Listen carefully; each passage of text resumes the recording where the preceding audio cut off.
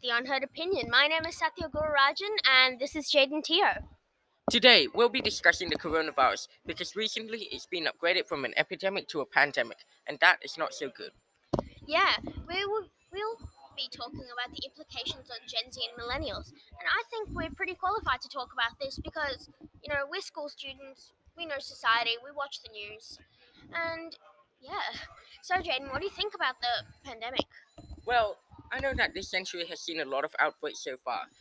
MERS, SARS, Ebola. You could even classify cancer as a disease if you look at it from a certain point of view. But nothing has seen an infection level like coronavirus. In the last 2 days, it went up by 40,000 cases. A month ago, there were just 100 cases in Hubei, China, and now there are over 200,000. More than half are not even in China anymore. Yeah, I agree, and I think this is taking a real toll on our schoolwork, don't you think?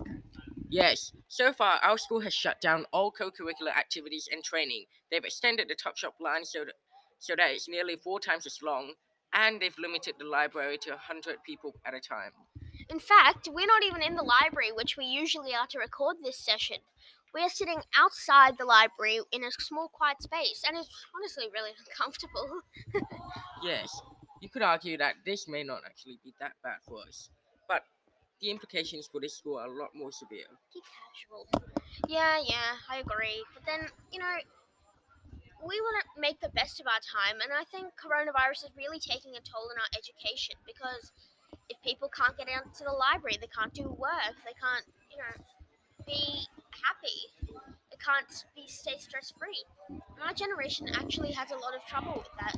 Yes, our government right now is having a massive debate on whether we should be closing schools or not. Now, the Morrison government has outlined two arguments against this. First of all, it keeps children away from home, where they would have to be looked after by their parents who could be in emergency services. But personally, I think secondary school students can probably look after themselves and their brothers and sisters at home. What happens if a healthcare worker only has one son who's 2 or 3 years old? Yes, well, in that case, you could probably just send them to a childcare that would remain open. Yeah, I agree. But then if the country does go into lockdown, which I think it will, like my parents have been saying that on Friday they're gonna announce the country's lockdown, or they're going to give people the opportunity to go to the stores, get as much as they need, and then put the country to lockdown for 2 or 3 weeks. Dear God. That's not only going to take the stock market down, but it's going to crash severely. Now, Scott Morrison himself has said that Singapore has dealt with the coronavirus without having to lock down schools. Plus, I don't think that's correct. Singapore's measures to control the coronavirus are very different from Australia, and so it's got nothing to do with the fact that schools are being kept open.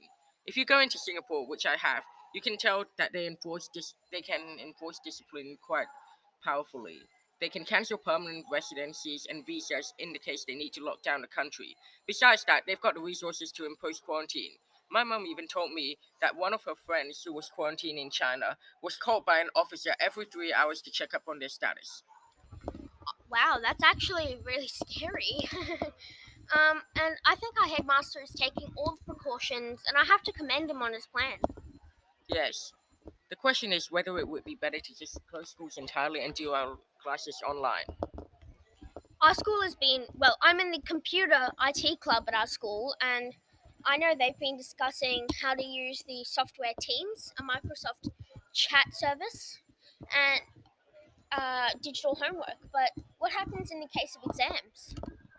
Exams, yes, I think that's the major issue because previously it was really bad for China because the virus outbroke there during Chinese New Year. But now it's bad for us, schools in Australia, because the virus is coming to us as soon as we're going into exam periods. Exactly. And I think that we're doing all we can to keep quarantined, social isolation. They're putting pictures outside saying keep 1.5 meters distant from the next person. But I don't think you can really help that when you're in a squished tuck shop line, or when you're sitting side by side in a classroom, or even Jane and I are sitting side by side recording this podcast. Yes, indeed. I think our headmaster is going to do his absolute best to try and keep the school open until the school holidays. It's more likely that he'll try and extend the holiday period if the school does need to go into lockdown or quarantine. Yeah, I agree. I think what they're probably going to do is they're going to close a week early, So we're in week 8 right now, and they're probably going to close in week 10. Have a 2 week holiday and 3 week holiday, and reopen at the start of the school year, or maybe, start of the second term, or maybe even later. Yes, it all depends on how much harder Australia is going to be hit by the virus. There's only 500 cases right now, but experts are saying that Australia's social cohesion is more like Italy's, so we could be expecting a massive outbreak in the next 2 weeks. That's all depending on how Scott Morrison plays the situation right now. I think Scott Morrison is not taking this situation well well enough, because Italy's locked down. Italy's a major hub for tourists. Sydney is also a major hub for tourists. And Denmark is locked down. Denmark isn't even affected by the virus as much as we are. We're fifth on, or like sixth or seventh on the rank scheme for this virus. Yes, right now, right now, Scott Morrison seems to be showing public approval improvements, given that he recently announced that he wouldn't be going to the footy on the weekends. Yeah, I agree. And what else do you think about this? Please go away. Well, right, Well, you see, stock Australian stock market has been hit heavily, though not as heavily as the Australian and Chinese ones. Scott Morrison published their $17 billion economic stimulus, but so far he's only taken limited measures to stop panic buying, most of which has fallen to the supermarkets themselves. Yeah, I've seen so many supermarkets run out of toilet paper, My mum bought 120 rolls of toilet paper. Yeah, one of my friends is here, and he's saying that his mother actually bought 120 rolls of toilet paper. Like a whopping 120 rolls. I can see people are panic buying tomatoes, ready-made food, frozen items. My parents are actually not stress buying and are trying to survive on the ready-made foods in the supermarket because there are no fresh vegetables left. I'm curious as to why people were buying toilet paper before canned ham. Exactly. Well, because I think people are scared that toilet hygiene is horrible, but I'm Indian, and in India we wash ourselves with water, not toilet paper, water. Yes, I think mass buying toilet paper is something that the government really didn't plan for. I think they should have seen this coming the moment coronavirus started to spread and the first families appeared in supermarkets around Australia. Exactly. I think supermarkets reacted too late because only in the past couple of weeks, after the toilet paper buying had already started, they started putting notices out. Only one roll of toilet paper, or only one packet of toilet paper per person.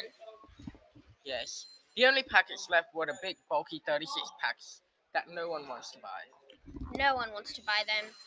And I think people are stupid because they have the audacity to post online about how much they've bought. Yes, Exactly, and how much they've hoarded, how much they've put away, um, how much they've stockpiled. But what happens with people who really need bottled water? People who really need anything like food and stuff. Elderly people, younger people, nappies, face masks, etc. What happens to these supermarkets who hoard everything and then, you know, don't give it out to consumers? speaking of which, quarantine policies and some lack of supplies aren't the only thing Australia is facing because of coronavirus.